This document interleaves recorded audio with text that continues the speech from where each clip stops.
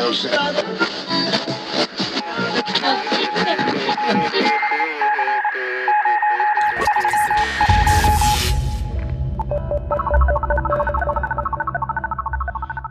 the podcast doors, Hal. It's Kubrick's Universe, the Stanley Kubrick Podcast.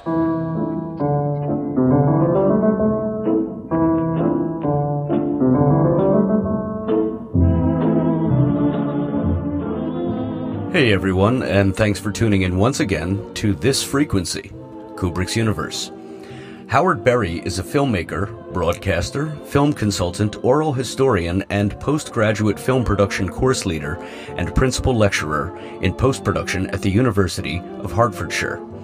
He has worked as a VFX editor on a number of feature films including Green Zone, Scott Pilgrim, Harry Potter, and Kick-Ass, as well as editing short oral histories on Jim Henson's Labyrinth and Who Framed Roger Rabbit. Howard has worked as an editor on a number of highly successful independent films and has created content for the BBC as well as for DVD and Blu-ray special features. He has experience as a producer of short dramas and documentaries, including the award-winning documentary On the Banks of the Bean. Most recently, he directed a documentary about 35mm Moviola film editing with Walter Murch and Mike Leigh, which also involved filming with Stanley Kubrick's Steenbeck. Howard leads the Elstree Project, which is an oral history of the 6 film and television studios in Borehamwood and Elstree. His interviewees include Steven Spielberg, Simon Pegg, Brian Blessed, Sir Roger Moore, among almost 80 interviews with crew and cast members who worked on productions in the various studios from the 1950s to the present day. Howard is somewhat of a Stanley Kubrick expert and is a friend of and has worked closely with the Kubrick estate over the last 10 years on many Kubrick-specific projects, such as the highly acclaimed oral history about the making of The Shining, Staircases to Nowhere, with several Kubrick family members and close collaborators. Howard was also commissioned to create 2 new video works to showcase 2001: A Space Odyssey materials for the Deutsche Filmmuseum. In 2015, he conceived and organized the 35th anniversary of the Shining event, which reunited 26 cast and crew members. He launched the official Stanley Kubrick social media pages with a Facebook Live broadcast from the touring Kubrick exhibition at the Contemporary Jewish Museum in San Francisco, and was invited to deliver the 2nd annual Kubrick lecture at the Design Museum in London. Howard also recreated the special effects of 2001: A Space Odyssey for the BBC's flagship magazine show, The One Show. For 6 years, he worked as the UK lead researcher for the recently released official book on the making of The Shining by Lee Unkrich. And we recorded this interview with Howie in March 2020.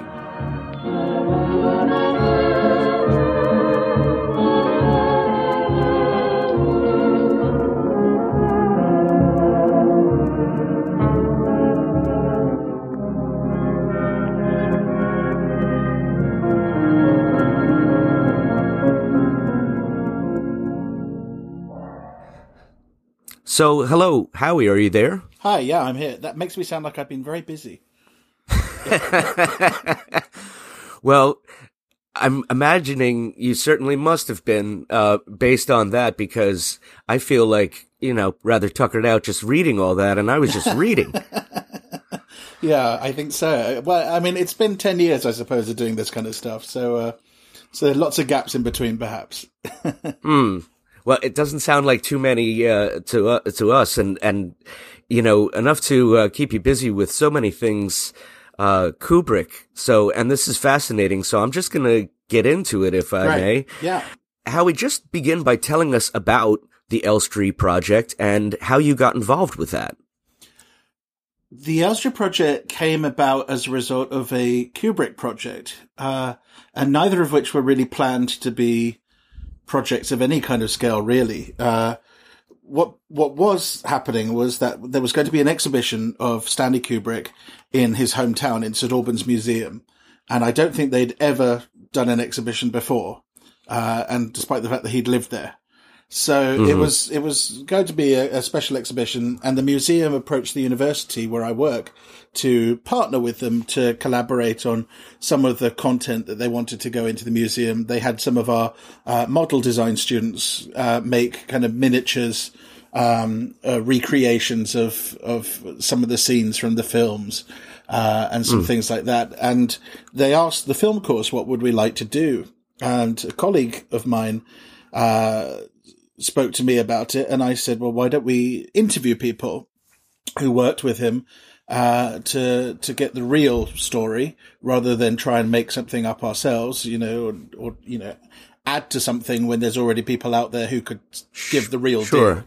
Sure. So we did some interviews with the Kubrick family. I knew Jan Harlan already. He'd been a friend of mine since earlier that same year. And so I went to Jan and said, Jan, do you think this would be possible to interview some of Stanley's family and collaborators? And he said, I'll give you some names. That was that. So he was very keen, and said, yeah, absolutely. He arranged for us to go and interview Katharina and Christiana, and Tony Palmer, who was a good longtime friend of Stanley's, and several other people as well. We interviewed Sir Ken Adam. And then I got in touch with a group called Elstree Screen Heritage, and they provided us with a further 4 interviewees. And oh, wow. So that was our little kind of mini bubble of Kubrick interviews that we did. And it was all Kubrick. The whole thing was specifically about Stanley Kubrick.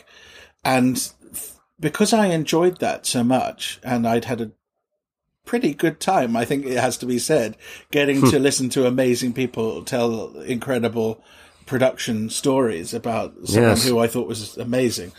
I went back to Elstree Screen Heritage and said, look, we had a lot of fun with this, and the 4 guys that you brought to me, could we do more? And they said, well, I kind of think we've exhausted as many people that we can who know about Stanley Kubrick.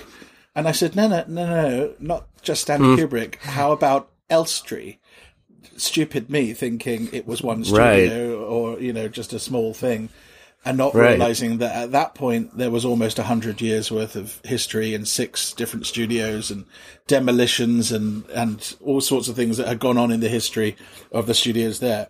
So then suddenly their eyes kind of opened wide and went, are you sure? And I thought, what are you talking about? Of course I'm sure. Let's do it. And then realized about 10 interviews in, oh my gosh, this is a big thing. You've opened Pandora's box. That was it. And I said, well, they said, how many do you think we could do in a year? And for us, talking about an academic year, so between October and end of April, really. And I said, well, let's try and do 2 a month or so. And I think in the first year we interviewed 14 people. And we just didn't stop. We carried on for 6 years doing that. Wow. That was kind of good fun. So that's how the Elstree project came about. And in fact, the first person that we interviewed under the official kind of Elstree project, not being what we were calling Kubrick Visions at the time, we have a strand of activity that we call Visions as part of the film course. So I kind of lumped it in with that. The first person we interviewed was June Randall, who of course had plenty to say about Stanley Kubrick. It was all very, very long hours, but Jack Nicholson was brilliant on it. He never forgot a line, and he used to go back to his room and he used to just he's fine. Everybody was very good, and I'll never the first day on that, this Scatman Crowther. And Stanley was said to me, go and see if he knows his lines. Okay, I was doing as I'm told. So I went up and said, excuse me, Mr. Crowther, do you know your lines? Are you okay? He said, I only do my lines with Mr. Kubrick. I said, oh, okay. So I went off somewhere. So Stanley, does he know his lines? I said, he'll only do them with you. So he went over to him. He said, when I tell someone like June to do something, that's law. I want her to do the lines with you. Oh, I am so sorry. Yeah, I'll do my lines. I couldn't get rid of him. Do you want to know my lines now? do you? I said, no, I know your lines. You know, you're fine. No, I'd like to do my anyway. One day we did a shot. He never knew his lines. The thing about June that I loved was that she had a glint in her eye when she would talk about a story and an anecdote about a personal relationship with anyone. It didn't matter who it was. She really, you could see the kind of warmth and appreciation just kind of fill her face. And she was very much appreciative and warmed about Stanley, which was so charming because she went through all sorts of interesting episodes with him. You know, she ended up working for him purely by accident. You know, she walked into his office and he kind of said, "Yes, I'll hire you." And you know, she wasn't looking for work at the time. She'd gone into the studio to visit someone who had, I think they'd had maternity leave and they'd just come back, and she thought she'd go in to visit them. And next thing, she was in Stanley's office, saying, "Can you write notes? And are you good at organization?" And yes, thanks, you're hired. Wow. And that was A Clockwork Orange. But yeah, she had some very fun stories about, you know, just his habits of how he would work, and how he'd work the crew. And, I think she told me that she had a Big Mac every day for 3 months or something like that. It was so funny because if the crew ate what Stanley ate, so Stanley decided that week he liked Big Macs, they had Big Macs. Right. So, and then because he was a creature of habit, he didn't change until he got sick of it. So yeah, imagine that 3 month every night, apart from Fridays where they had fish and chips. That's great. And so it was fun talking to her like that because she really lit up when she could tell stories like that. Well, it seems like she got the job somewhat similarly to how other folks got the job. You know, we've heard stories of people finding their way into his office and after a conversation, yes, you're hired. Yeah. I think he was very good at assessing, is this person someone who can do something useful? Yes or no? And if the answer is yes, they're useful, they were hired. So. Right. Very intuitive, as, you know, it seems to relate to so many other aspects of what made him tick, for lack of a better expression. Yeah, I would agree. Now, the Elstree project led to your amazing documentary, Staircases to Nowhere. So we here at Kubrick's Universe have seen and love this documentary. But for many of our listeners who have yet to catch up with it, can you explain to them what this is and how it came about? Yeah, so Staircases to Nowhere it's almost an hour-long oral history of The Shining, and I tried to organize it in kind of chapters about either certain things that you see on screen, certain iconic moments, or certain parts of the production. And it was a total accident that I made it. Which sounds very weird because I spent a lot of time on it, but it came about completely by accident. I was approached to conceive of a series of screenings of films made locally at Elstree by the university. They had run cinema screenings in our auditorium previously, but hadn't really drawn much of an audience. And they asked me, I'll just stop. The cat has decided to scratch the furniture. No, it's there okay. We go. Right, there we are. Yeah. I knew he would.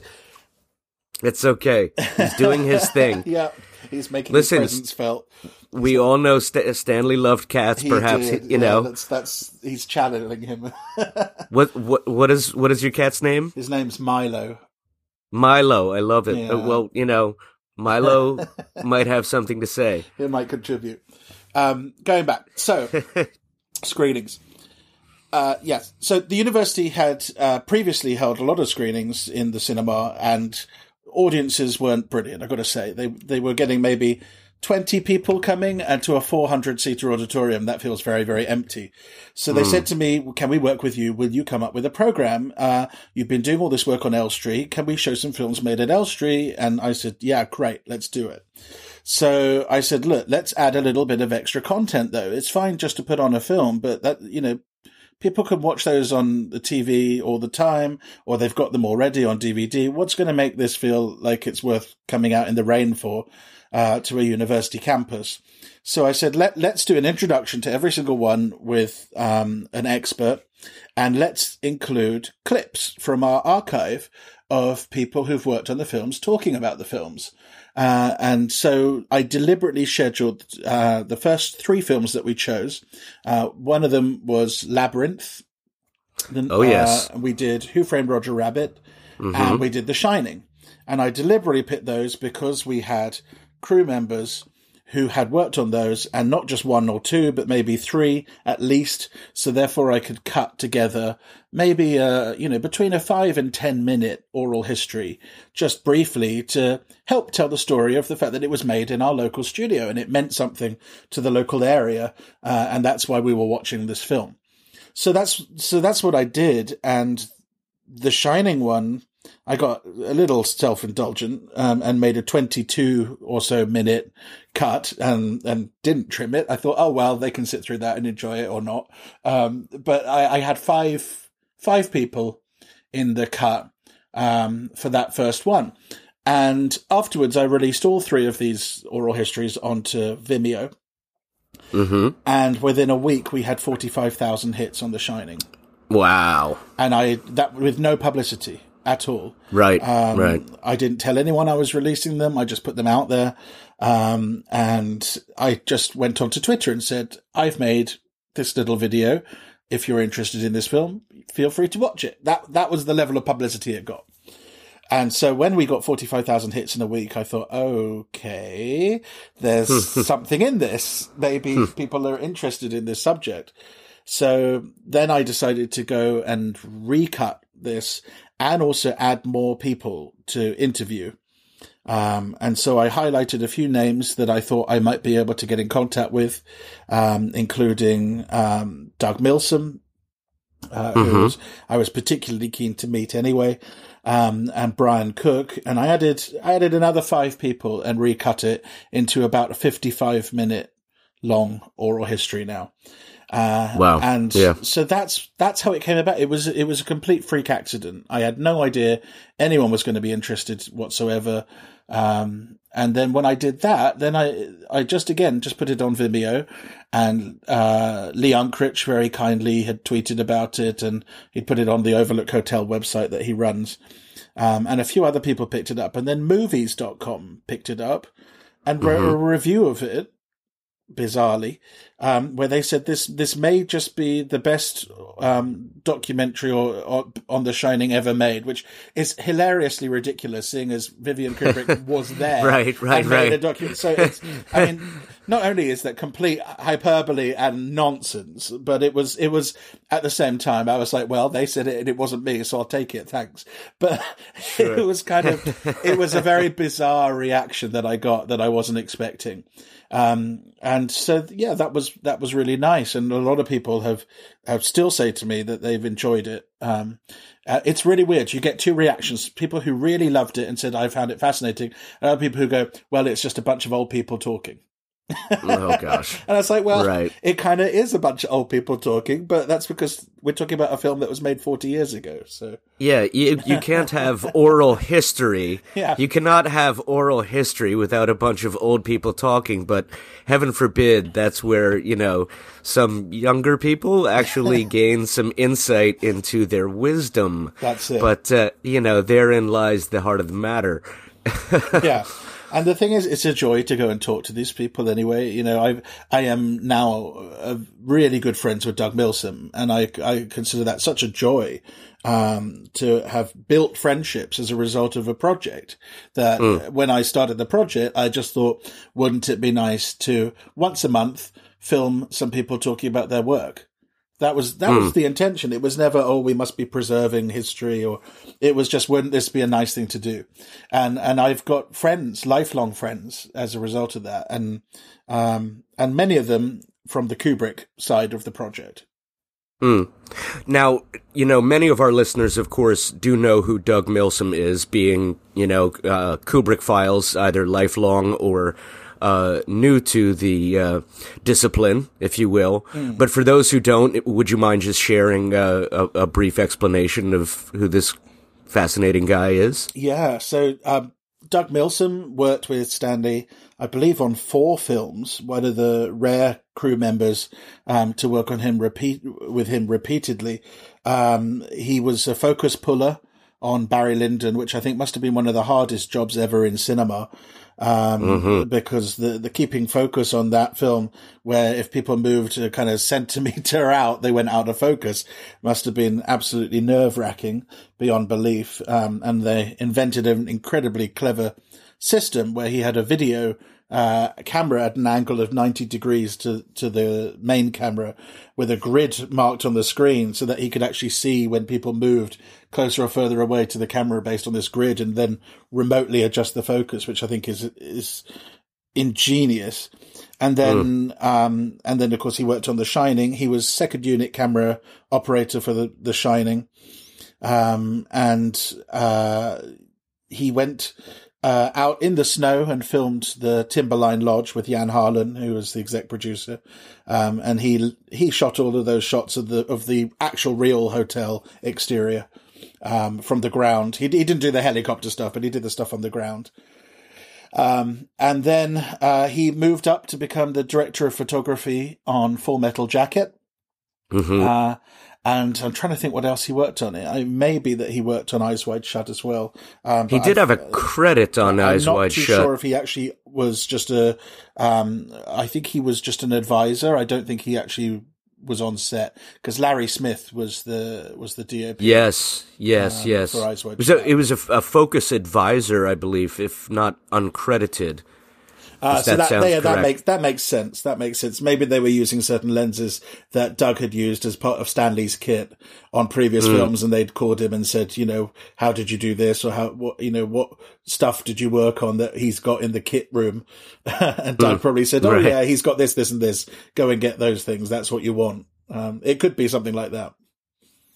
Right. And still, I mean, having worked on 4 films with Stanley is, quite a feat when you consider all the variables, not the least of which, Stanley's propensity to introduce new talent into his crew. That's right. As he moved along. He must have really had a good relationship with Doug. I think so. And you can see it in the behind-the-scenes photos that occasionally get passed around on the internet on The Shining. You can see Doug, he's very much involved, because after he did the second unit shoot, he came back to the sets in Boreham Wood, and he was focus assistant for Garrett Brown on the Steadicam as well. And so he's in the background a lot in a lot of shots. And you could tell there must have been a very good relationship and atmosphere on set, and when Doug's certainly around, there's a lot of smiles. That's great. And with Doug in mind, there must have been a great many other interviews that we can assume you enjoyed conducting, and I'd be loath if I forgot to ask, how many interviews roughly in total, Howie, did you conduct for Staircases to Nowhere? And there's a second part to that question. Well, I think I must now have maybe 16 interviews. And if you're looking for when am I updating the cut with the other 6?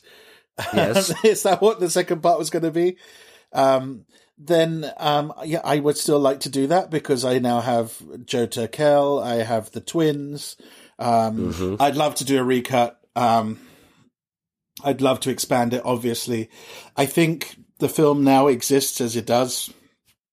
And if I recut it, I'd rather recut it into something maybe slightly different. And there's still people that I'd want to interview to make it special enough. Not that I'm saying the other people that aren't in the cut at the moment that are not special enough to make it, but I'd love to go and sit with Danny and talk to Danny, because I've spoken to him many times, through Twitter and things like that, and he was very kindly contributed to the 35th anniversary screening. But it would be something like that where I'd want to really kind of say, look, here we go. Here is now, X, Y, and Z are also now in it, to give it a reason to have a new cut. I think. I think the interviews that I've done since can exist with a life of their own anyway, because Joe Turkel, as you've interviewed him as well, he's a rather special guy. And, and an interview with Joe stands up on its own. An interview with the twins is an interesting experience all on its own as well, in the most kind of incredibly crazy and exciting and fun and kind of nuts kind of way. I think they probably can exist as an accompaniment to what already is out there now. But yeah, maybe one day I'll come back and do an extended cut, which is basically what that would be, because this is already the extended cut. Well, you can just rebrand it as something like Elevators to Somewhere. That would be a good one. I mean, the name came from Julian Senior. Julian, who was the Warner Brothers publicist, and before Warner's, he was MGM, so he followed Stanley as he moved. He was the one who said the line "staircases to nowhere," and it just kind of stuck out to me. He was just remarking about how when you walk around the backlot of studios, that's what you see, a bunch of staircases all going nowhere. I love that title. Great title. Yeah, it just stood out, and I don't know why I picked it, other than I like the sound of it, because it has no real relation to The Shining. Elevators definitely does. Blood elevators to somewhere, that could be. Well, that was Stephen's joke, to be fair and give credit, but the title itself has always stood out to me, because I've been a fan of The Shining since about 1982, and when I discovered it, I was 12 years old, and there was something about watching the film, I've said this before on the show, that was more than any other aspect of it just hypnotic to me. And it was upon repeated viewings that I began to look at the sets and just look at all of those staircases and the corridors and where are they going, and like how big can this set possibly be? Yeah. And I began to break it down at some point and see things that were much later, examined in, apart from other things, of course, the Room 237 documentary, which people can have their own opinion of it. That's fine. But, it did seem to, on a technical level, confirm all those things that I had been looking at, from the point of view of a viewer who has seen it umpteen times and, looking at the staircases and just going, well, they must go to nowhere. Yeah. That's it. I mean, the main staircase in the Colorado Lounge, you must walk up it, and they had a balcony, sure, but after you kind of get out of sight of what the camera sees, it just probably drops off the edge. So it's just, I mean, it's great, but you always imagine that somewhere just hiding around the corner, of those shots you don't see must, certainly be ambling about, shall we say, all the best people. Yeah. I digress. So I did have a second part to that question, Howie.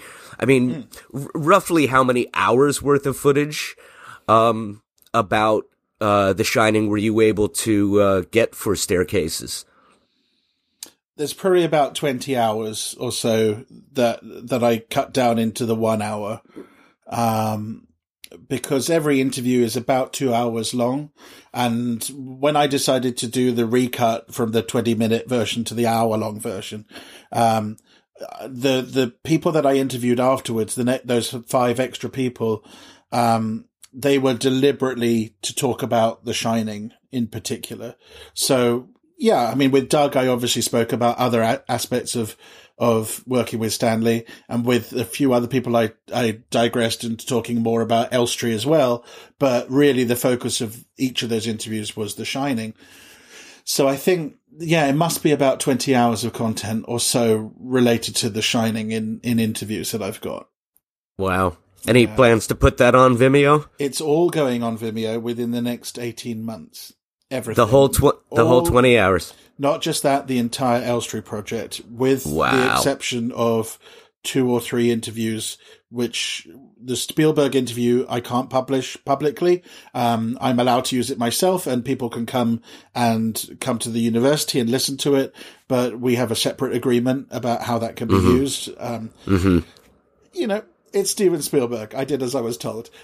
Right. But pretty much everything else will be going live starting from sometime this month. We'll be putting things up.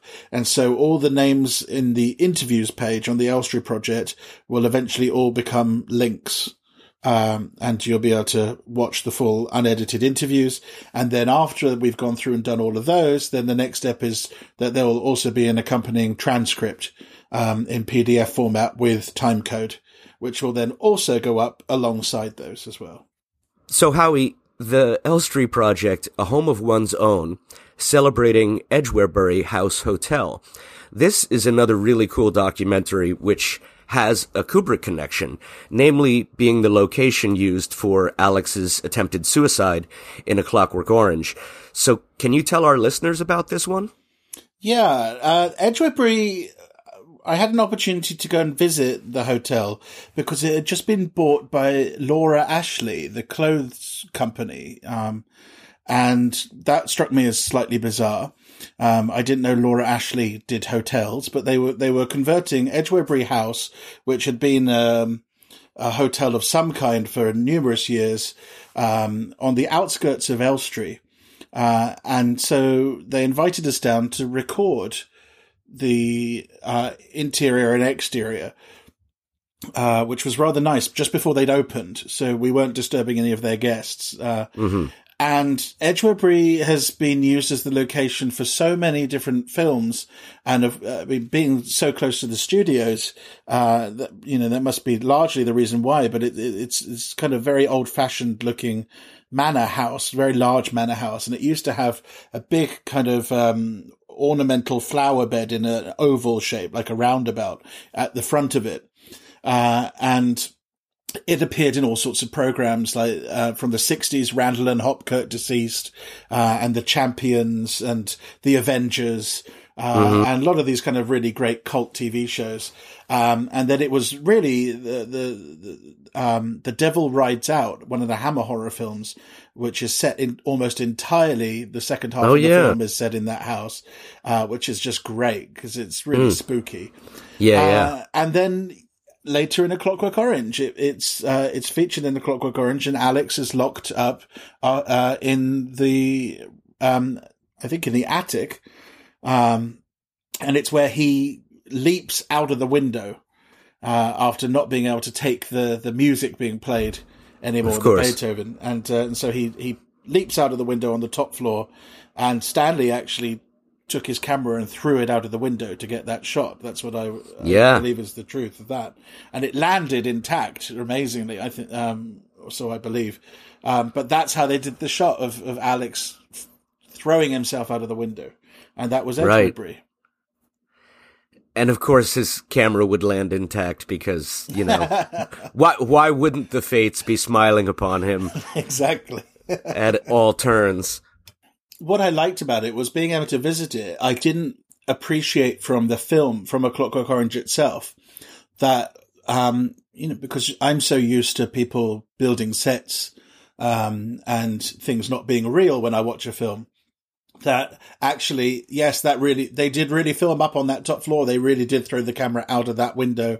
And the massive drop that there is actually from how high that window is. I had no concept of that, until I actually had the chance to stand there in the grounds and look up and see the actual window. So that was quite a treat. That was quite a nice experience, just to relate to the actual physical location of the film and stand on that spot. Very cool. So to segue into your next project that you worked on, of course, the Shining 35th anniversary event in 2015. This was pretty widely publicized on social media and the internet in general. And I want to get to asking you about your personal experience with that. But firstly, I do know that Stephen, our producer, Stephen Rigg, was fortunate enough to attend this amazing event. And I want to hear from both of you. First, Stephen, can you tell us what your memory is of being there? Yes, it was absolutely brilliant. What an event. The fact that all those cast and crew members who had been reading about for so long, the fact that they were all there, a few of them even took to the stage for kind of a short Q&A. What an event, and seeing the film on the big screen. I think that was probably the first time I'd seen The Shining on the big screen as well. Yeah, so this was. Oh, really? I think so. Yeah, this was 2015. I've seen it a few times since. I think that was the first time I saw it on the big screen in 2015, and yeah, it was a wonderful event. You did a great job of pulling that one off, Howie. Yeah, it was an interesting achievement. How long was that in the workings? Howie, how long did it take to get that together? I think I suggested it to Lee Unkrich a year before it happened. I think I said, wouldn't it be nice if I could get some of these people together again and see if we can do that? And I knew it was at least a year in advance, because then, I'd already made friends with so many of the crew. I knew Kelvin Pike very well, who was the camera operator. I knew Doug, and by this point as well, I knew the twins. And I'd been working with Lee Unkrich and had met him a couple of times out in California. And I wanted to do something for all of these people who had been so generous to me. And so this was what made sense, which sounds like a very daft thing for to do such a huge undertaking.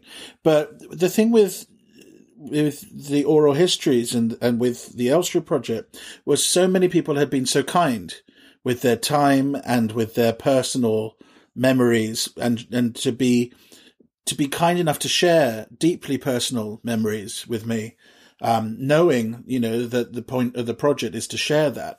I really did feel like I'd wanted to do something like that. And I particularly wanted to do something for Lee Unkrich, who had been extremely generous in inviting me to visit him in Pixar Studios, to talk about The Shining with him and his interest in The Shining, and what he was looking to do at the time. And I had introduced him to many of my interviewees, given him an introduction to them. And so I said, well, look, I've introduced you to them and you've kind of spoken to them maybe over Skype or in an email. Wouldn't you like to meet them? And he said, well, yeah, sure. So that was enough for me to get the ball rolling. So it took a year. I wrote to maybe 32 or so crew members, ended up with 26 confirming. I think on the day we ended up with 25, one suddenly couldn't make it, due to illness. But everyone else came. And one of the nice things was that I tried to keep this as up to date as possible on social media so that people knew it was going to happen, because I didn't think this would happen ever again. And I thought this is the right time. A lot of these people are elderly. We need to make the 35th happen. So I tried to let everyone know that I was going to do this event. I kept saying, I haven't got a date yet. I haven't got a venue. But if I could do this, would you like to come? And people all said yes. Is there a Facebook group we could join, or is there an event page that we can join, which you can just keep updated? And so I set that up. And then Jan and I went to the local cinema, the Odyssey, which had only just opened within the last year. In St. Albans. in St Albans. And it had been closed for over 20 years, or almost 20 years, and it had only just reopened after a multi-million-pound refurbishment. And Jan was one of the people who helped. They did a call for people to donate, and Jan was one of the donors. So he knew the man who had led this refurbishment, James Hanaway. And he invited me and James to a meeting where Jan said, Howard's got this event and we should screen it in your cinema. And James went, okay, who are you? When he looked at me, and I went, I'm Howard. Hello, I'm the one with the event. So he said, well, what do you want to do? And I said, well, we're going to do this. It's rather special. And he kind of looked at me, and I think he kind of thought, who on earth is this guy that Jan has brought? So he said to me, well, no one knows who you are, so you can't go on stage. And you shouldn't introduce it. It should be someone who's someone who they know. And I said, no, hang on. I've spent almost a year on this. This was, maybe 2 months, 3 months before the screening happened. So I'd spent 9 months on it, and everyone that I'd written to had said, yes, we'll be there. So I kind of said, no, this event doesn't happen without me. So I finally convinced him to allow me to introduce Lee to then do the Q&A, because he didn't want me doing it. And that was fine. I didn't want to do the Q&A. Lee was much better to do that. But I actually had to fight to get on stage for my own event, which was very bizarre. And I told them, look, I'm doing all this for free. I'm not paid to do any extra work like this. And I would really appreciate it if we could set a price on the tickets that would involve some money being donated to the Elstree Project so I can continue some activities, because our trip to America, where we interviewed Spielberg and Joe Turkel and Walter Murch, had cost me personally over £3,000 of my own money. Mm-hmm. And I'd taken 5 students with me to have that experience. And he said, no, we sell our tickets at our price and we take the full amount. Oh boy. And I was very close to saying this isn't going to work. Mm-hmm. And I also said, you're going to get a lot of interest internationally for this. I hope that you're prepared for your ticket sales. And the response I got from that was, no, we're a local cinema. It's a local thing. We'll only get local interest. And at the time, they didn't have online booking. They only had telephones. Oh, gosh. Where they could take bookings. And I said, look, you're going to get phone calls. You believe me? You're going to get phone calls. And it kind of was like, oh, yeah, sure. Anyway, I emailed them the day before I said the tickets should go live. I emailed them and said, look, just to remind you, you're going to get interest, because I've now seen on the Facebook event page, there are people who have definitely said they're coming, and people who are coming from thousands of miles to be here. And again, it was within 7 hours, they'd sold all 450 tickets. And people came from California and Canada and Texas and from Scandinavia and I don't know where else. But that was hilarious and lovely. It was so nice to have that support from people who wanted to come. But it was kind of hilarious because when I went into the cinema 2 days later and said, how are the sales doing? I was met by 2 very worn-out looking people who kind of went, the phones didn't stop ringing. The phones never stopped ringing. Wow.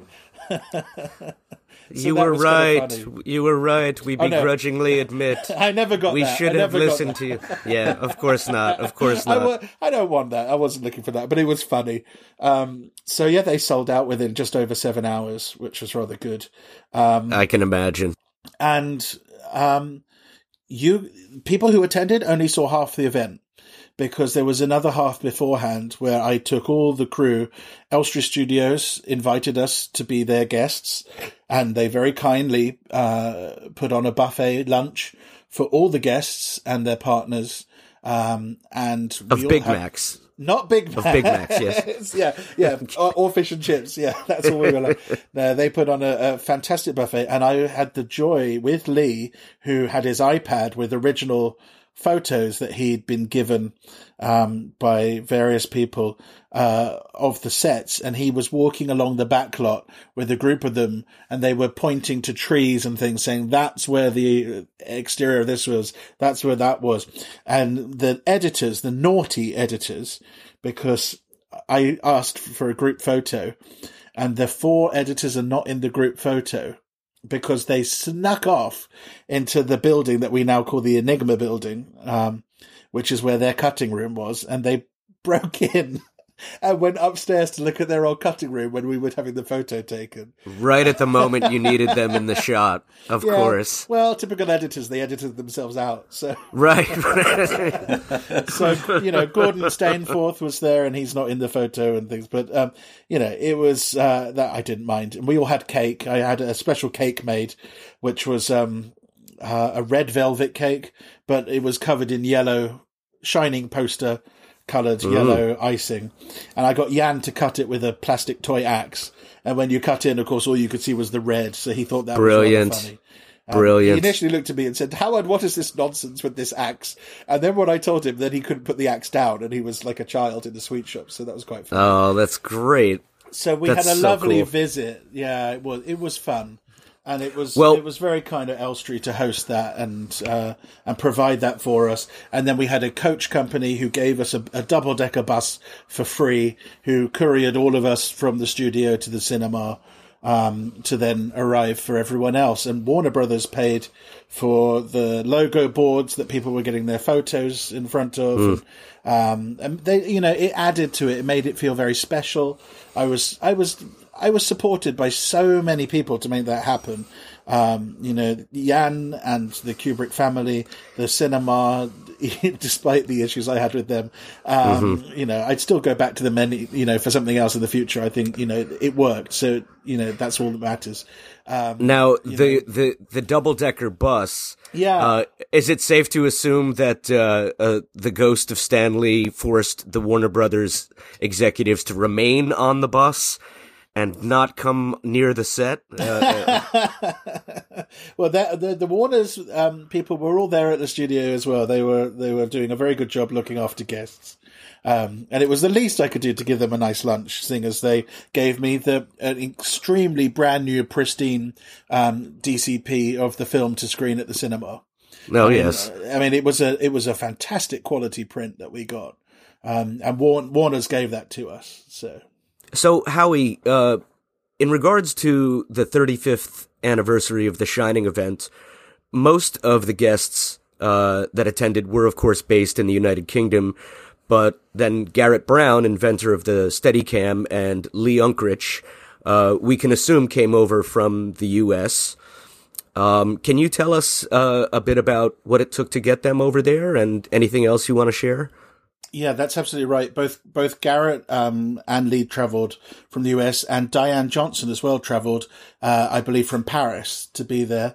And it didn't take much for them to come. I said, would you like to come? And the answer was yes.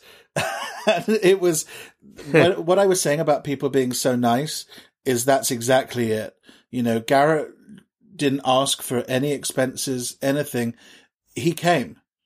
And it was just, I'd like to be there. Thank you so much for inviting me. And I'd met Garrett maybe 4 or 5 months previously, in which I had descended upon him in his hotel at very short notice to do an interview.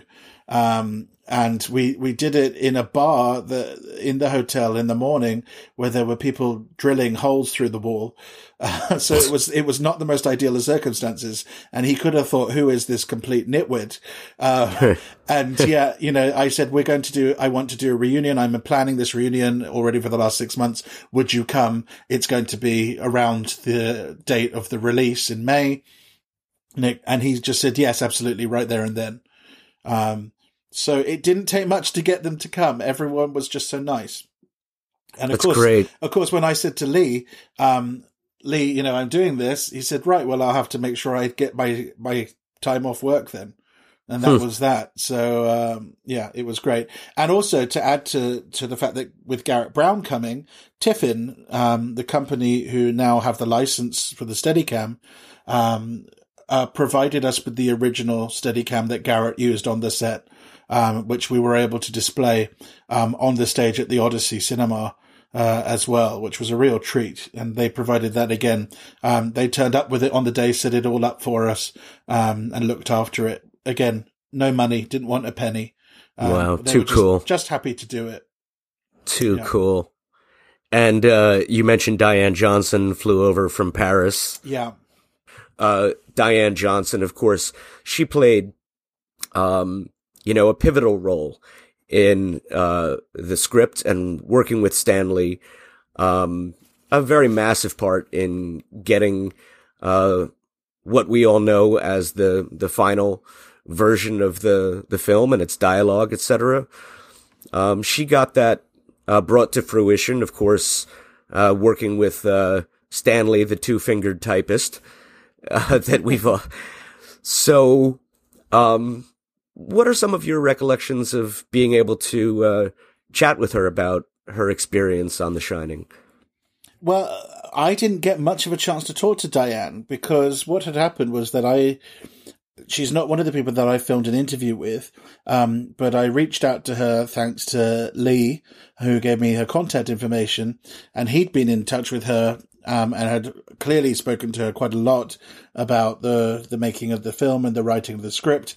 I'd seen numerous script drafts from having scanned them in the archive. And so when I invited Diane to come, one of the nice coincidences was that she and Lee got on the same train to come up to Boreham Wood for the screening that day. So I think that was the first time they'd met in person, having spoken for so long. So that was a very nice, happy coincidence. And so they arrived at the studio together for the lunch. And that was the first time that I met Diane as she arrived from the station. And so I got to talk to her a little bit about her contribution to the film and the work that she did and what it was like. But I didn't really get to go as in depth because then another 25 people arrived who all had to, be told, come in, there's food, let me show you around. By the way, hi, I'm Howard, I organized this thing. So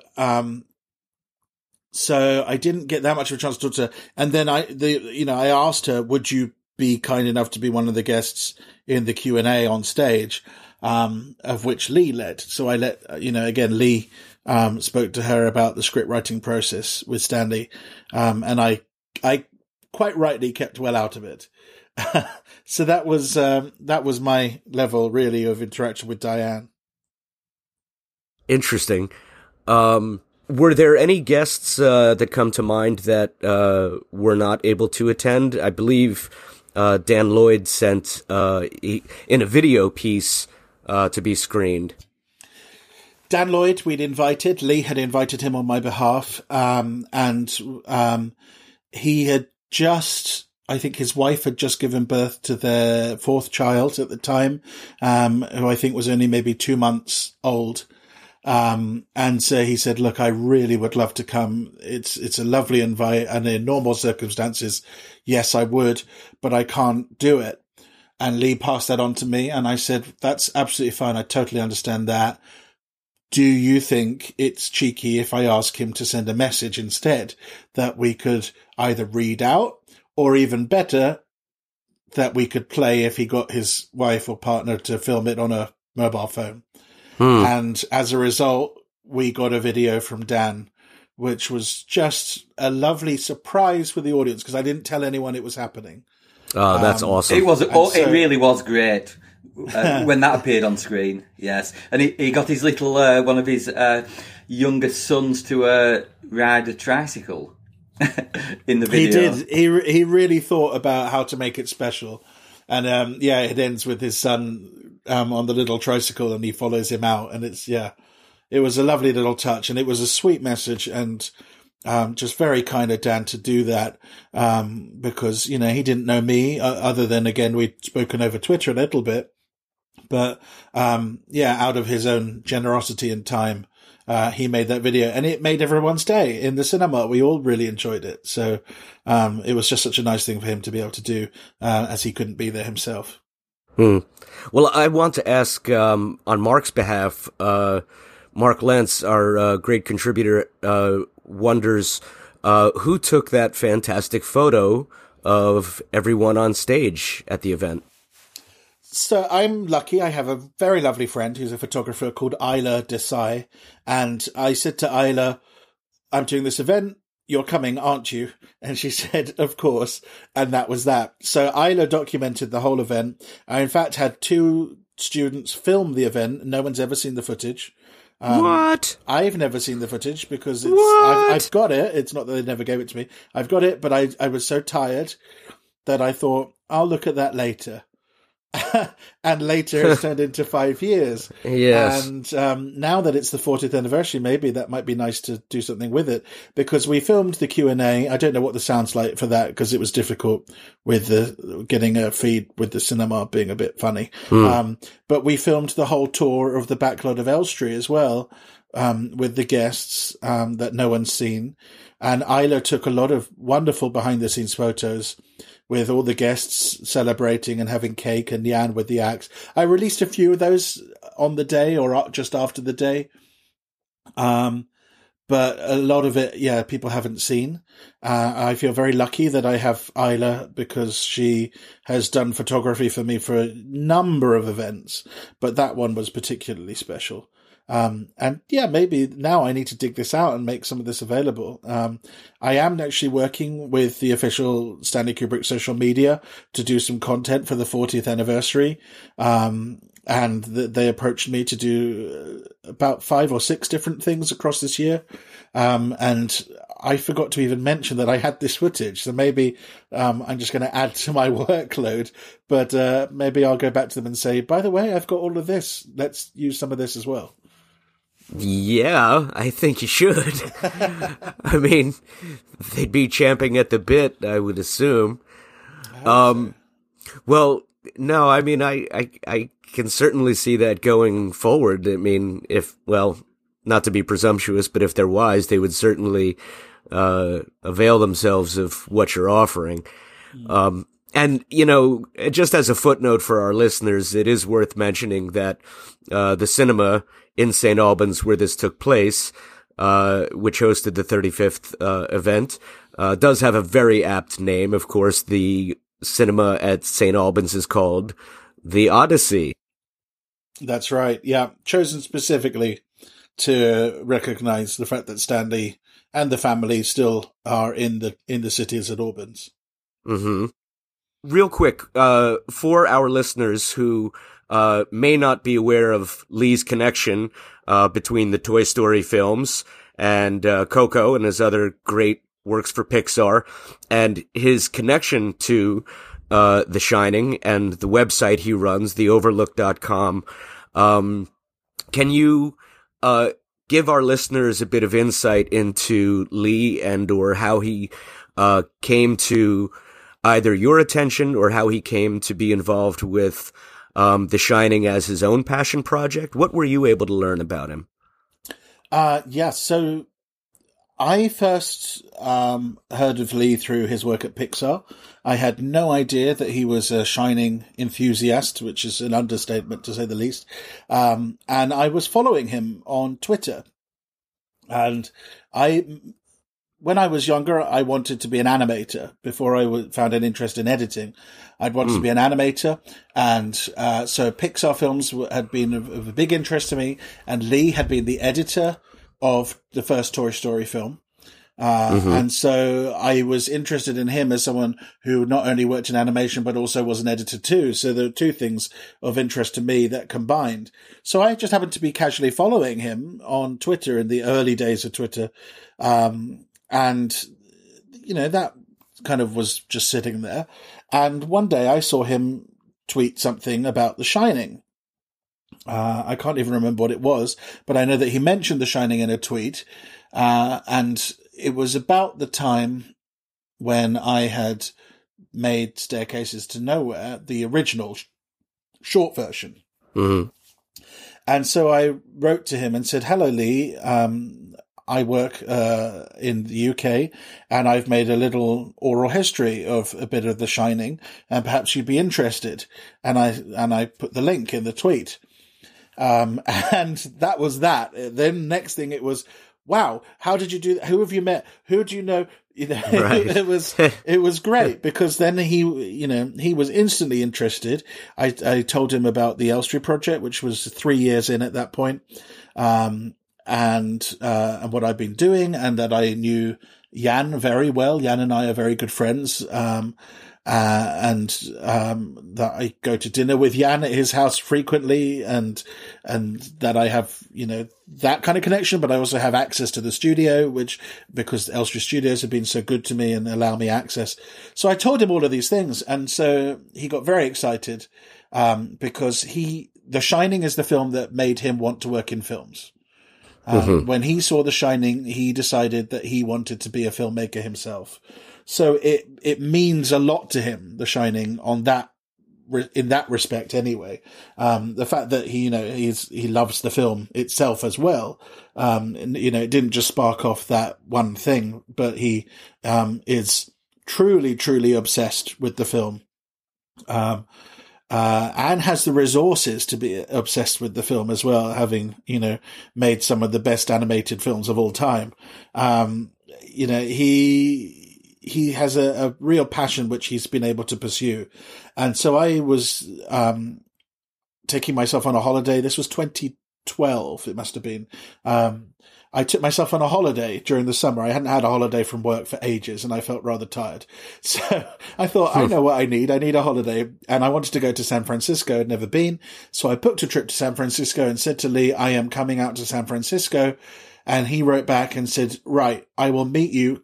Is there any chance you can bring all of your interviews on a hard drive with you?" Oh, wow. So I took the Elstree Project drive with me to San Francisco, and got the bus from near where the Bay Bridge is in San Francisco, over across to Oakland, and it stops outside Emeryville. And that's where the Pixar Studios is. And I was met by Lee's then assistant, who walked me into Pixar Studios. And of course, I just walked around with my mouth wide open going, like at everything.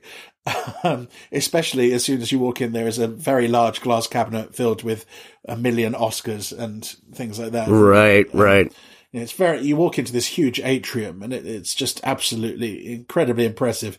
I think at the time it was decorated with all kinds of Celtic knots because they were releasing Brave at the time. Oh, interesting. And so right. they redecorate that central atrium depending on what film is coming next. And so it was decorated with all these kind of, Celtic kind of designs and knots and things for Brave. And then this guy comes walking towards us, and he says, "Hello, I'm Lee. Thank you very much. And would you like to see a little bit of the studio?" Which of course I said yes. And he gave me a kind of walking tour and said, "Can we keep your drive for a few days?" And that was actually my birthday, the day that I went out there. So that was quite a good birthday present. Oh, and there you go. I said, "Yeah, you could keep the drive for a few days." So they copied, everything on it, I think he had his assistant copy everything. And then they gave it back. And so then we carried on talking after I went back home. I'm just amazed the baggage claim, in the States didn't lose, such precious cargo. I took that in my hand luggage. I didn't take any risks with that one. I wasn't letting anyone put that in the Can't hold. blame you. But then, Lee and I carried on talking. So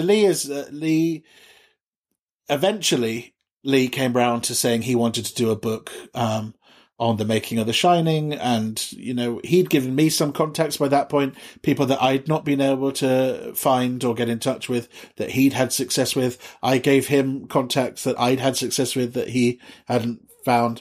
When he came over, when I did this 35th anniversary event, which we called Forever and Ever, The day before, we met up with Kelvin Pike. We went to Kelvin's house so that Lee could meet him and borrow his personal scrapbook of photos that Shelley Duvall gave him, so that Lee could scan it and things like that. So Lee and I have become very good friends. We talk very regularly. I would say every week we talk. Every now and then he'll send a text completely out of the blue with a photo that I've never seen of something absolutely amazing, which I'm not allowed to tell anyone about, which is so irritating. But I'm like, what? And the next thing we pick up the phone and start talking about it. And he does things like that. It's brilliant. He's found so much stuff that no one has ever seen on The Shining. I have to ask. Yeah. I mean, because not to interrupt, but it's been some time now that there's been word on social media and so forth that Lee is involved heavily with the creation of what may be the definitive book on The Shining. The book yes. from of course the inimitable Taschen Publishing. So that's it. Yeah. Are you able to share anything at all about when this is coming? Because it's one of those please take our money type things at this point. Well, it's not my project, so I don't want to overstep the mark. But Lee has already said on Twitter the book is coming. The manuscript has been written, so the text is all written. I've seen one of the most recent drafts of the manuscript. And I was very lucky to be able to even correct something. I felt like I actually had some sort of valuable input where I changed a line. So there we are. Oh my God. I feel like quoting Monty Python. You lucky bastard. Well, it comes with having a very sore shoulder for several years from scanning. When we set up this project, and I say Lee actually, when Lee set up this project to do the book, we arranged that he would discuss it with Jan, and then the Kubrick estate, to get permission that he wanted to do the book, but he wanted to do it only if it could be the one with the best access to the archive and do it properly. Of course. To the level of the previous Taschen releases. And so that was agreed. And then because of Lee's location and because of my location, Lee arranged that I would be the one on his behalf to go down to the Kubrick archives in London. And I would go down with a list that he'd sent me in an email from the archives directory. With all the right numbers for all the documents that he wanted scanned. And I would spend days there scanning page after page after page after page on their scanner. And so I was in quite a lucky and privileged position, thanks to Lee and thanks to Jan, that because Jan knew me and trusted me and Lee had requested for me to do this, I was allowed actually into the archive itself. Most visitors have to stay outside into the kind of, there's a research area there where people sit. But I was actually given a key fob and allowed to walk into the actual archive room itself and be able to take things off the shelves, and put them on the scanner and scan everything and put them back and then pick up the next box and scan everything and put it back. And that's like having the gold headpiece for the staff of Ra in Raiders of the Lost Ark. They gave you a key fob, whereas everyone else is allowed to kind of sift through material and they let you scan everything. I think they only let you scan 12 things as well. So incredible. Yeah. Howard actually knows Ron Punter, who actually does own one of the staff of Ra. Yes. Yeah. Even more synchronicity. There you go. There you go. Made at Elstree. Of course. But yeah, so look, I was very, very lucky. It wasn't like I had carte blanche. It had to have, Lee had to say to the archive, these are the things Howard's going to look at. But it was a given that the permission had been granted. So I spent almost 5 years, obviously not every day. I was there, for maybe a week every 3 months or 4 months or something like that. And then I go in and do another week. And Lee would come back with another list, and say, can you get this? Can you get that? Can you see what else there is? Can you? And so that's what I was doing, which was a great joy because I got to read and look at all the archive material as well whilst I was scanning it for him. And so, yeah, so I think it's only fair enough I got to read the manuscript, but the manuscript has got lots of interviews, including those Elstree Project interviews that Lee took from me back in 2012. One of the first pages quotes my interview with Christiana Kubrick, which I was greatly honored to, I'm reading this first page and all of a sudden there's words from Christiana that I recognize. And I went, that's my interview. And, so a big honor to have that. But there's lots of other people's interviews that Lee's had permission to include as well. But Lee himself has done his own research. I mean, you introduced me and it's quite right that on my website it says I'm the lead researcher for this book, which Lee very kindly has allowed that for me to have that credit. But if anyone's the lead researcher, it's Lee. Lee has found the most incredible photographs and material that have never, ever been published. And then down the line, there will be what they call the trade edition, which will be the version that I can actually afford, which I will probably end up buying. And we're going to do a launch. We're going to launch the book. And I was at the 2001 launch that took place at Jiddickbury, with Jan and Christiana, and that was lovely. And I think the book for 2001, that was around £450, £500. It was in a huge box. And I remember one guy bought about 8 of them to take home on the plane, and I thought he must have booked the whole aisle, in order to accommodate it. But right. Lee and I have spoken. We're going to do a launch. We're going to have a party when the book is launched, because I think now, if I've been working on it probably for about 6 or 7 years, Lee's probably been working on it for maybe 8 or 9 years. So that's a long time. So we need to have a bit of a party at the end of that. Yeah. Well, real quick, for our listeners, and hopefully we'll get the chance to ask Lee himself this at some point, but for our listeners, could you maybe, mention some of the homages to Stan Lee in Toy Story 2, 3, 4, and 5 now, and of course, and Coco. Of course, we know these, but for our listeners, anything in particular that beyond the shining hexagonal carpet pattern, what else do you see when your eyes cast over shots in his Pixar works? Well, I know that in Toy Story 3, which was the one that Lee directed, that the screen name, they have an online chat, and the Triceratops character, her screen name includes the numbers 237. Right. In her screen name. And yeah, of course, the carpet and things like that. In Toy Story 4, which was directed by Josh Cooley, who I've also got to know, they even have the music, Midnight, the Stars and You is playing, as they go into the antique shop and things like that. So, I mean, I think in Coco, I watched Coco with a fine-tooth cut. I was stopping almost on every shot. Right. I was like, where is the Shining reference? Yeah. Because I knew he would do it. And I think it completely passed me by. I think there is a shot in the street, where Miguel lives, where they have barrels of red rum. Okay, I think right. It's that, the barrels are painted red and they've got rum in there. It's that subtle. Okay, it was sure. But yeah, there's a lot of Shining references that are interwoven throughout Pixar's films. The music in Toy Story 4, the team put that in as a joke, and it was never intended to be used. And Lee had done a pass of the edit. Or I think that's when he first heard it. I can't remember whether he first heard it then or whether he attended a screening. And he was amused by it. It was never going to be in the finished film. And in the end, they bought the rights to use it because they liked it so much. No, but we are looking for a lost toy.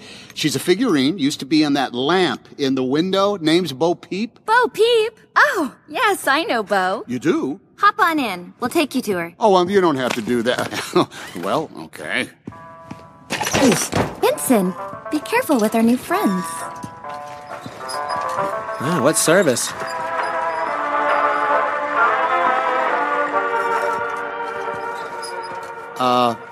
Thank you for your help. I haven't seen Bo in years. May I ask, when were you made? Me? I'm not sure. Late 50s? Me too. Gee, I wonder if we were made in the same factory. Wouldn't that be something? I gotta say, you are in great condition. Well, I try to stay active. And look at that. You have a voice box like me. Vincent, show him. Oh, that's really not necessary. Now, I want to jump ahead to 2019, of course, when the BFI held the Kubrick season. And, of course, I was not fortunate enough to attend, but Stephen was, and I'd like to bring him in for part of this question. But the BFI in London, from what we understand, put on a marvelous season to celebrate the films of Stanley Kubrick. And you did attend the festival, of course. Can you tell our listeners about that and some of what were the personal highlights for you? Sure. When the Kubrick exhibition was coming to the Design Museum, it was obviously natural that there was also going to be a program of screenings, and where better to do that than the BFI. So it was lovely to see that the BFI were going to screen all of Stanley's films, and they were going to dedicate a number of events around that as well with guest speakers.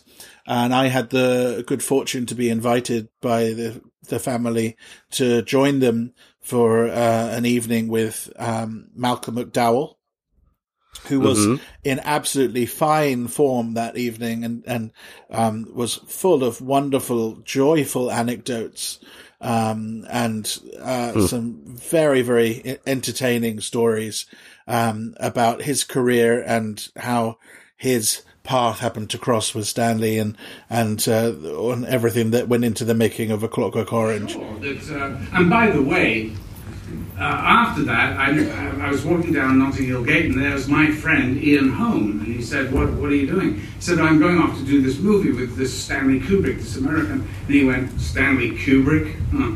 Be careful." Why? He goes, "He's promised you a part, right?" I went, "Well, yes, he's offered me this part, and we're shooting in a month, I think." And he said, "Well, listen, he offered me Napoleon. 18 months he kept me on a string, and then I couldn't get him on the phone." So I went, well, and then having known Stanley, of course, that makes perfect sense. And anyway, I just thought. And so that was a real treat, which I greatly enjoyed, and it was very nice to have been invited to that. And I was there also. There was another event where there was more of a broader launch of the season, in which Katharina and Jan were both on stage guests. Kirk Douglas was so impressed by Kubrick that he then, who was in charge of Spartacus, really asked Kubrick to take over and direct Spartacus, and many things in Spartacus are absolutely fabulous. It's brilliant. It isn't really a genuine Kubrick film, but it's okay. It's a wonderful film. It was quite tough. Wasn't it quite tough for Stanley? And we all went out as a family, the Kubrick family, and some of the organisers from the Design Museum and the BFI. We all had a very nice dinner afterwards, which I was again allowed to be an interloper, having contributed nothing. So that was a very nice treat. It was a fantastic season. The BFI have a great cinema. They always do these things well. And the Design Museum, the exhibition in the Design Museum, which everyone knows, the traveling exhibit, and it changes depending on who hosts it. And they did a marvelous job of that as well. And I ended up going for the launch of that with the family again, as their guest.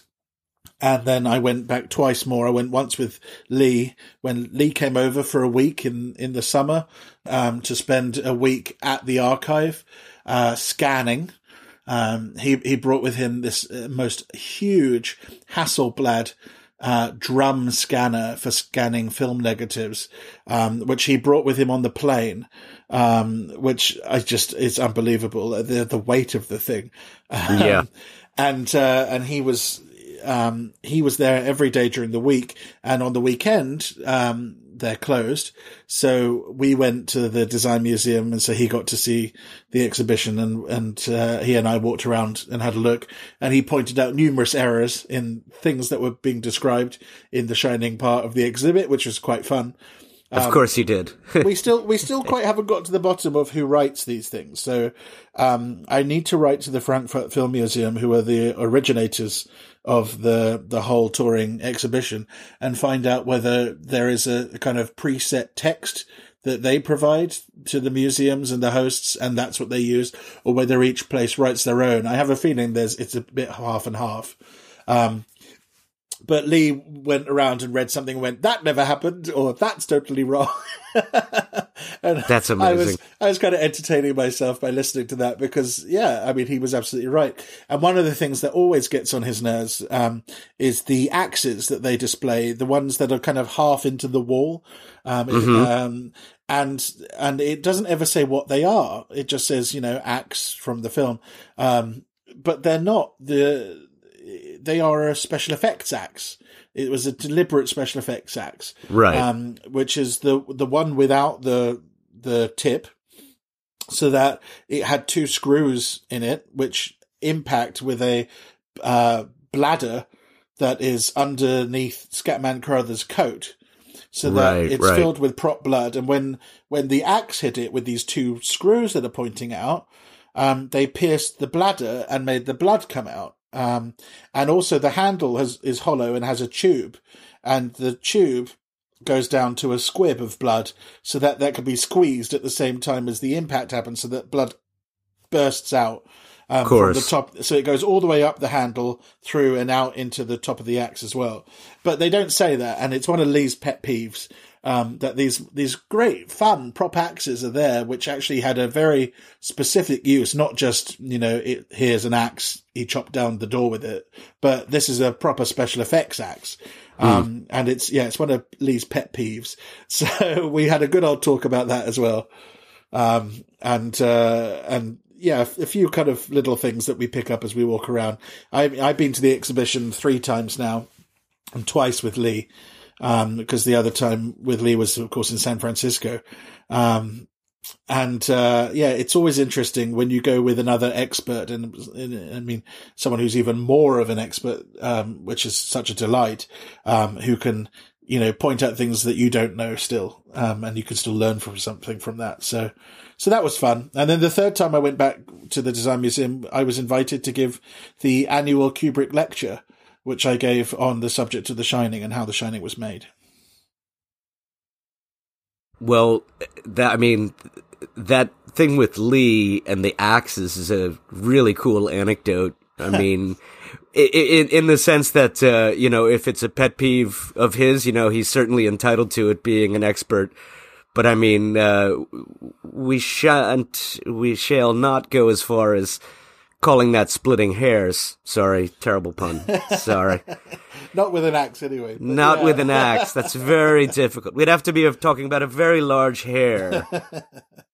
But if it's part of this permanent tour and they are something quite unique, I kind of feel he's right. You need to label it properly. So I'm inclined to agree. I think we all are. That's it is important. It does matter. I mean, especially when you're talking about archival material from, who we feel is the greatest filmmaker of the 20th century. You're talking about, stuff that does matter. It's not minutia. I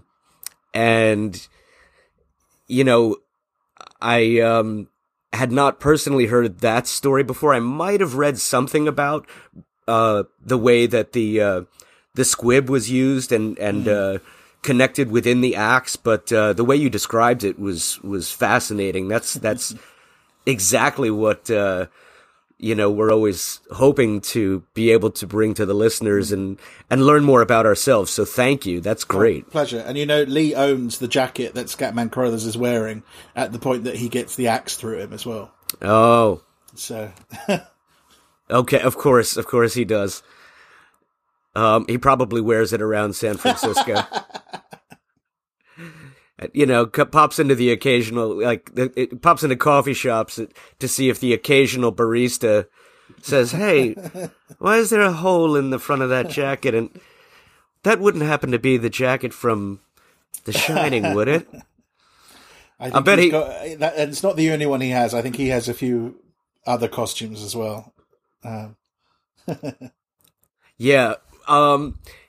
And I want to ask you about the two new video works that you were commissioned to create to showcase 2001: A Space Odyssey. You did work on these materials for the Deutsche Film Museum. Can you tell us and our listeners a bit about the two works that you produced for the exhibition?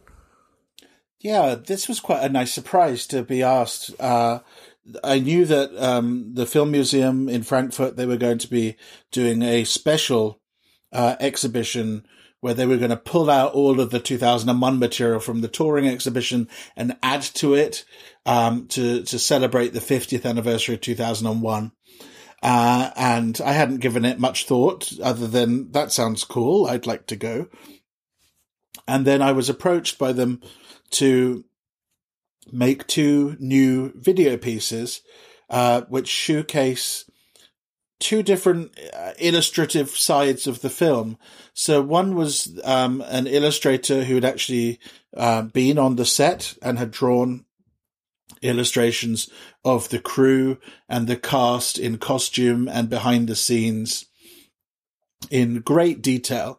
And there were, I don't know, at least 50 or so of these drawings. And the other set of images were Christiana's alien concept paintings, and ink drawings and pencil drawings and things. And there were, well over 250 of those. And I was asked if I would make a video for each of them, with some kind of movement and fluidity to them, so that it didn't just feel like a kind of slideshow. And so Jan had a concept in mind in which he quite liked this idea of it going into the image and then pulling out, and it's a completely different image, and things like that. So I did my best to incorporate all of those elements into what they were after. I didn't want it to move so much that you didn't get an idea of what it was you were looking at before it changed again. But yeah, I had a lot of fun because it was completely different to what I'd previously made for the exhibition or anything related to my Kubrick work. I had about 4 months to do it. At the same time, there was a video being made by the in-house video team at Warner Brothers in London, who were doing a video in the same manner on the background plates in the desert. So all the original photographs that were taken for the opening scenes in the film of the Nairobi desert, I think it is. They had scans of that at 5,000K, 5K resolution, 5,000 pixels. And I was given the scans of the illustrations and scans of Christiana's art, again, at about 5,000 pixels each. So the files were huge. Yeah, I was just allowed to have a bit of fun. And Jan came and reviewed 3 or 4 different versions, until we got to what they were after and what they were happy with. And it was a real thrill to be able to go to Frankfurt to the launch of the exhibition and see my work there alongside, the designs and work of real genius people who've worked on the film, costume designers and people who, Doug Trumbull and people like that who, people who actually deserve their credit. And there's a screen with my name on it, which I was flabbergasted at and thought how, what an honor, to have that opportunity. So, yeah, it was a real thrill to be asked and approached to do that. Very kind of the family and the museum to trust me with finding a kind of unique way to showcase these images rather than, maybe just printing them and putting them out in a series of frames or something like that. Well, if I may be so bold, it does sound to me like you've earned the trust that the family and the estate have granted, and I don't think that's presumptuous to say. Your aim is true, and from what I can tell, and I mean, for what my opinion is worth, your heart's in the right place, and that's what it's all about in regards to an ongoing appreciation of Stanley Kubrick. And, I think it's great that you've been able to do so much great work to help, kind of carry his legacy into the new millennium, because I can speak on behalf of my friends who help. We all produce this together. Well, Stephen produces it. I'm belaboring the point, but I speak on behalf of my friends at Kubrick's Universe when I say that that's what it's all about for us. We do see a certain responsibility, and of course there's a great joy that comes with that responsibility, but there is a mission statement in getting the podcast done right, because whether we like it or not, there will come a point when we've all shuffled off this mortal coil, gone through the Stargate, and gone back to being star children ourselves. And, hopefully there will be a lecturer at some point, way off in the distant future, who says, well, these guys, made this podcast, and, your homework, your assignment, for this week is to listen to episodes numbers, blah, blah, blah.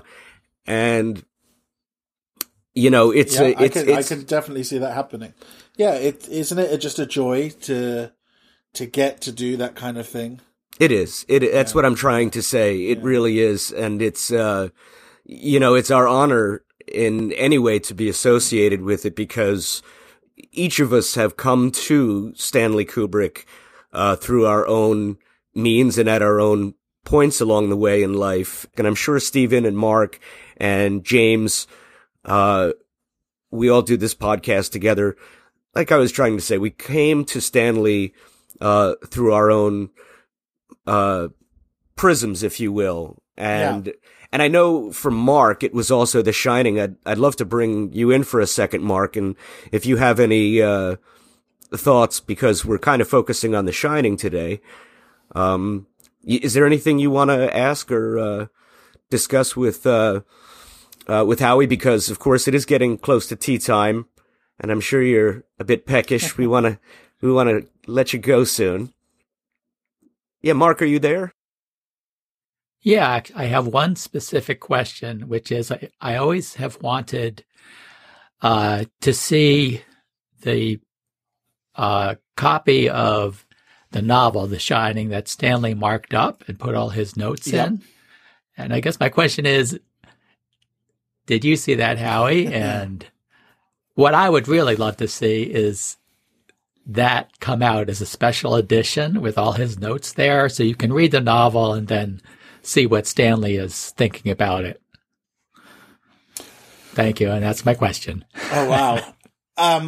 There are various versions of the novel in the archive. There was one which I found, which I only saw on my last visit, actually, in the summer when I was with Lee, which was of this incredible version with a very metallic, shiny cover, which I was rather taken with. I thought it was quite a nice design. Why it was in with Kubrick stuff, I'm not sure, because obviously it had been published by that point. And he was looking at the novel before it had even been published. The version that's got his own handwritten annotated notes, from what I've seen, is not bound like a book. It's as if it was kind of given to him as a manuscript kind of document, pre-binding and pre-publishing. And yeah, I've held that, the one with all his personal handwritten notes directly on the page. I've scanned every page of it, and read many of the notes, which are, some of them are extremely astute, and very funny as well. Approaching it from the point of view from a visual storyteller who is reading a book which obviously is about the written word and written description. And there is some wonderful, wonderful notes where you can instantly see the thought process that he's having about thinking about what's going to work visually on film, and what parts are superfluous. And I don't think they'll ever publish those notes, because some of them are not very complimentary of the text. Because he's of the opinion that they're not going to work for, a visual audience, which is the job of a filmmaker, clearly. So it's not that it was a snub or anything like that, clearly, but he was just, getting through the system of this works, that doesn't work, that's no good, drop this bit, and also, I like this and I like that. And, my favorite comment of Stanley's on the manuscript, which is where there's page after page after page about how the heating in the hotel works, and it goes on about the boiler and things like this. And eventually Stanley writes in the margin, "Fuck the boiler." And it's my favorite Stanley annotation, because it made me like you guys did. It made me laugh. I thought it was hilarious, because he'd gone through page after page, just kind of going no, crossing a bit out, no, and then eventually he must have got so pissed off by this thing, he just goes, "Fuck the boiler." All right, quick follow-up. Diane Johnson said that they boiled down at one point. No pun intended. When they were sorry, when they're constructing the screenplay, they boiled things down to index cards, and each index card would say what was going to happen in that scene, and then they would bring these to their meetings together and discuss them, and some of them would get thrown out. Are those in the archives? I have never seen any index cards. I've seen lots and lots of treatments where the ending in particular changes multiple times throughout the treatments. I've seen lots of script drafts where they have completely different endings. There were some of them, the early ones, Scatman Crothers, his character comes back and he's evil. And ones where everyone gets murdered and things like that, and all sorts of other things going on, and vastly different to what we ended up with. Yeah, I mean, the notes are very, very good, but you can see, you can see very clearly the angle that he's going for in when he's making these notes. It's a very sharp analytical mind who is obviously deciding this works and that doesn't work. Yeah. Well, and of course, Lee published 3 Polaroids and their respective script pages of the excised final hospital scene. I know more than 3. Oh gosh, you're killing me. I scanned them for him. Yeah. Oh, you're killing me. Yeah, there's more than 3. Not that many more, I've got to say. They're continuity Polaroids taken by June Randall. She used to take continuity Polaroids to help her with all the, keeping everything the same. But there's about, I can't remember how many there are, maybe 7 or 8, or maybe a few more of those scenes. Is it okay to ask if any of them or all of them will be in the forthcoming Taschen book? I don't know is the answer. I would assume that there will be some of those images appearing in the Taschen book, but I don't know the answer to that. Well, any final words on the book about The Shining? Because this is a big one. This is the sort of monolith for The Shining, if you will, for fans and people like us who, read a great deal about Stanley.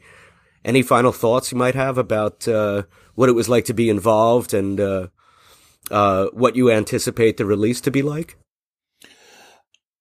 Yeah, I don't want to overstep the mark because it's Lee's project. I know that the manuscript has been written by Jonathan Rinsler.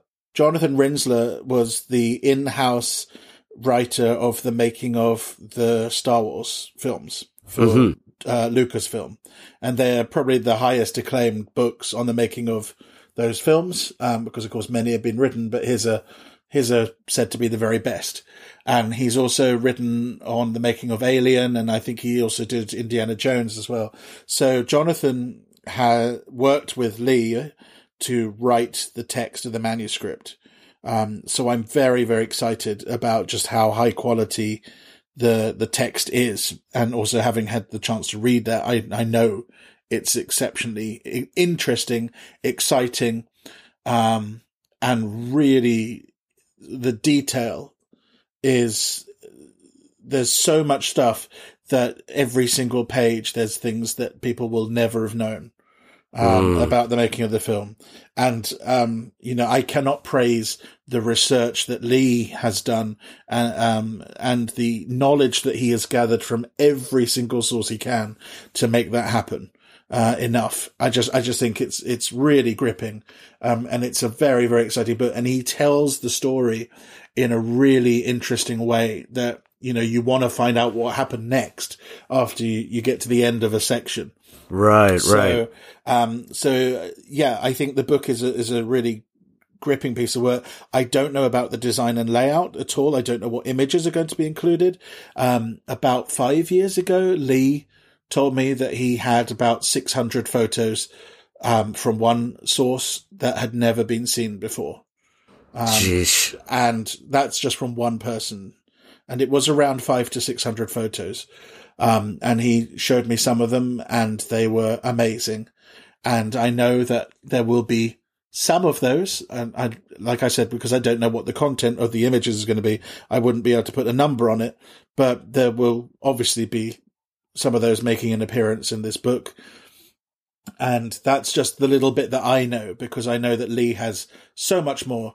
And he has done such an amazing job of bringing together so many different people's personal archives and getting their permission to share the content with the book in the book. Well, as far as I'm concerned, Taschen should probably make this a coffee table book, and by coffee table book I mean they could literally make it bigger than my coffee table. Just install 4 legs on it.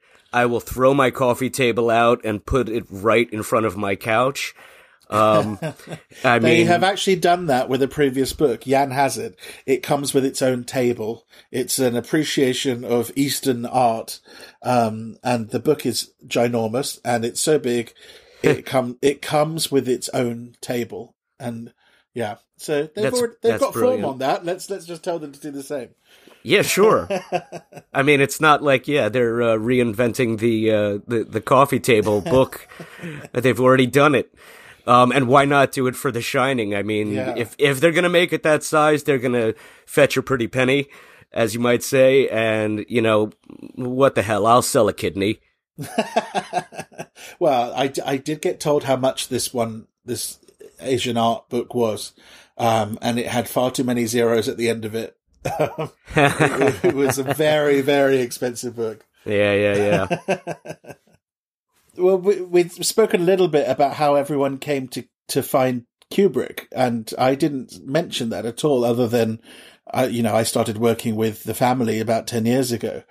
But I've got a nice little story about my upbringing, which may explain and how I have come to all of this, maybe. My father was a Kubrick fan, and when I was 2 or 3 years old and at Sunday school, he came to collect me from Sunday school once, wearing a T-shirt with the poster from A Clockwork Orange on it. And when we got home, my mum told him off for picking us up from the church. Oh, gosh. Wearing a Clockwork Orange T-shirt, which had not occurred to him at all. And being the age I was, didn't have a clue what on earth they were going on about. Right. And my parents aren't in the least bit religious, so my mum wasn't doing it on those grounds, I think, other than she just was kind of like, you just can't do that, which I thought was rather, thinking back on it, I thought was very funny. But my dad was obsessed. He was an obsessive on 2001. And an obsessive of A Clockwork Orange. And we had 5 copies of the Clockwork Orange soundtrack on vinyl, all of them releases. And he used to play them because he was a big fan of Wendy Carlos as well. Mm-hmm. And So I grew up with all this strange electronic Beethoven Moog synthesizer stuff from about, the age of 4 onwards, listening to this. And so, and then the first time I watched a Kubrick film, it was because he introduced me to 2001 when I was 8 years old. And then we went to see it at Mayfair, I think in the Curzon cinema, when the new print had just been released on 70mm. I think when I was about 10. But we also had a copy of A Clockwork Orange on VHS, which had been given to him by one of my mum's cousins who are Dutch. And it had been recorded from Dutch TV. Of course, right. Where you were allowed to screen it. Right. And so I think about the age of 8, I was curious to see what it was, and I put it on. And at the age of 8, I just kind of thought, I don't get it, it's weird. And probably pressed the fast forward button to see if anything exciting happened. But I remember hearing the music again and thinking, I know this. Without, at that age, not really being able to have linked the two.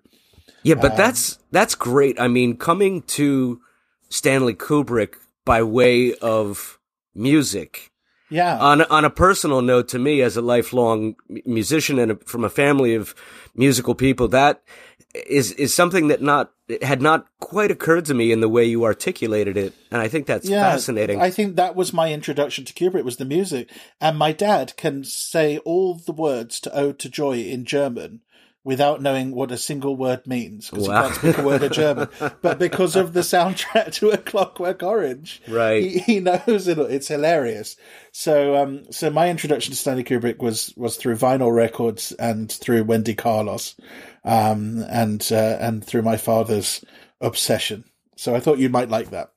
I love that. That's great. I completely get that, because great films and great music are kindred spirits in the sense that there is organic breath taking place. It's dynamic passages. It's inhalation and expiration. And you can't, in other words, have everything ratcheted up top notch all the time. And you can't have everything too subdued throughout. But the organic films and music, the ones that truly stand the test of time, not the least of which would be Stanley's, they do breathe. Yeah. Yeah. That's it. There's real emotion and story, and that's in the music as well as in the film itself. Yeah, very much so. The narrative is there. Well, I have one final question, and we love to ask this because there really is no right answer. And if you'd like to take a moment to think of your response, feel free. My final question is, Howie, who is Stanley Kubrick? Oh, that's a mean question.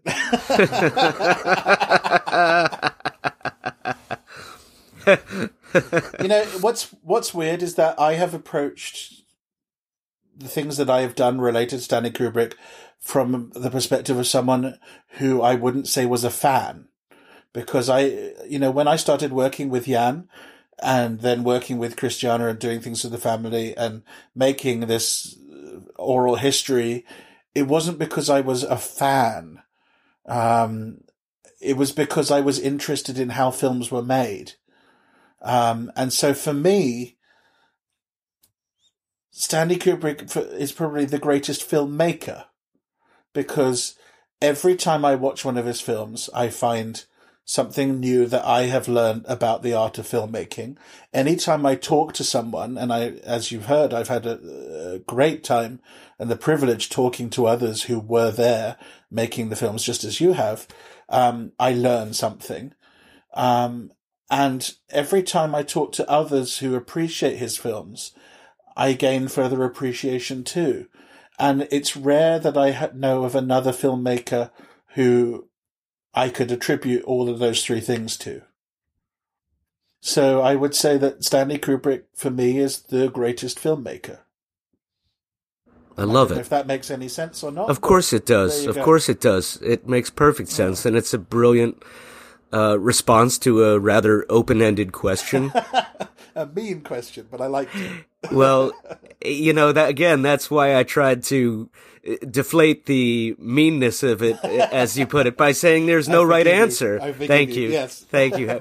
But there is no right answer. And, were there to be one, you've given as, brilliant a right answer because it's personal. It comes from you.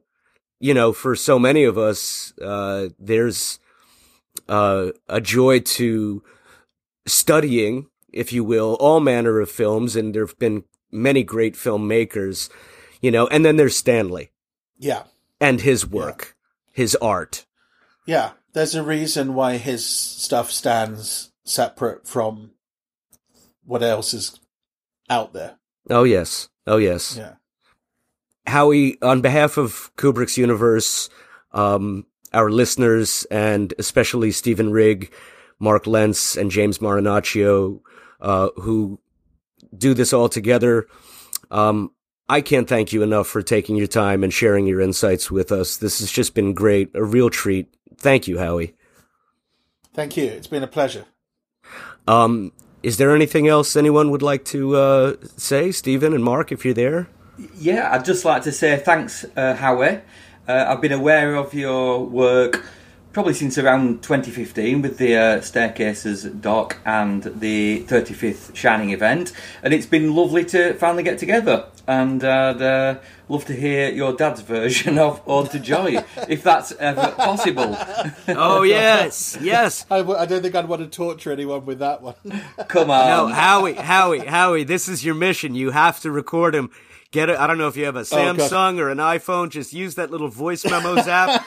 We will put it in the show. I'll run it through a vocoder for you as well, especially. But oh my gosh, that's great. That's great stuff. All right, Mark, anything, brother? Yeah, Howie, I just want to thank you too, and also thank you for being a content creator that us fans get to consume and learn more about our favorite director. I really appreciate the time that you've spent doing that. It's a lot of fun for me. So it's it doesn't feel like work when you get to have fun, does it?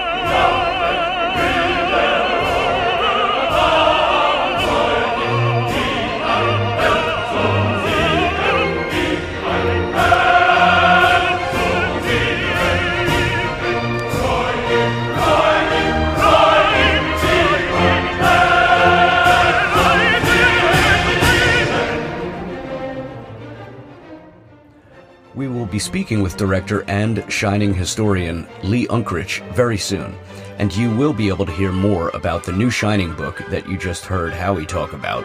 The limited edition of just 1,000 copies is now on sale directly from the Taschen website. If you haven't, go check out our one-of-a-kind group, the Stanley Kubrick Appreciation Society, aka SCAS, on Facebook. And beware of imitations and accept no substitutes, for we are a private group with over 25,000 worldwide members and growing. While you're at it, also search for our SCAS YouTube channel. Go check it out. We also have a Kubrick's Universe Facebook page and a new Kubrick's Universe YouTube channel, which we are currently populating with all our previous episodes. We have some marvelous guests coming up in the new year, so stay tuned. Hey, by the way, this show marks the end of our first 5 years. If you've known about us and tuned in all along, thank you. If you've discovered our show while navigating your own hedge maze of Kubrick, well, thank you too. And welcome. We love doing this podcast and bringing it to you. So thank you all for tuning in. We really do appreciate you sharing time with us. On behalf of co-creator, producer, editor, and all-around bon vivant, Stephen Rigg, our research assistants, all past and future collaborators, we hope you had a wonderful holiday season and wish you and yours a very happy new year. I am your host and humble narrator, Jason Furlong, saying thank you again. See you in season 6 with all the best people.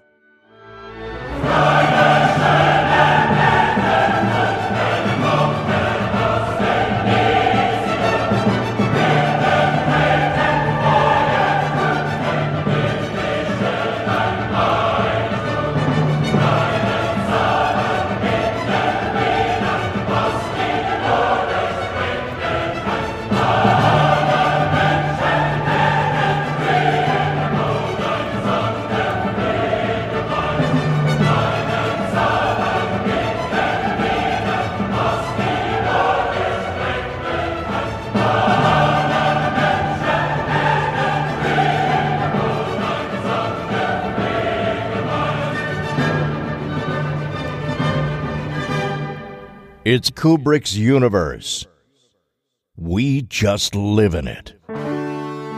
We have taken very thorough precautions in this podcast against broadcasting anything which might only be attributed to human error. These guys aren't scientists. They're making it up as they go along. Thank you for listening to the Stanley Kubrick Podcast. Come back soon. It was real nice talking to you. Bye. Over and out. This show comes to you from the Stanley Kubrick Appreciation Society.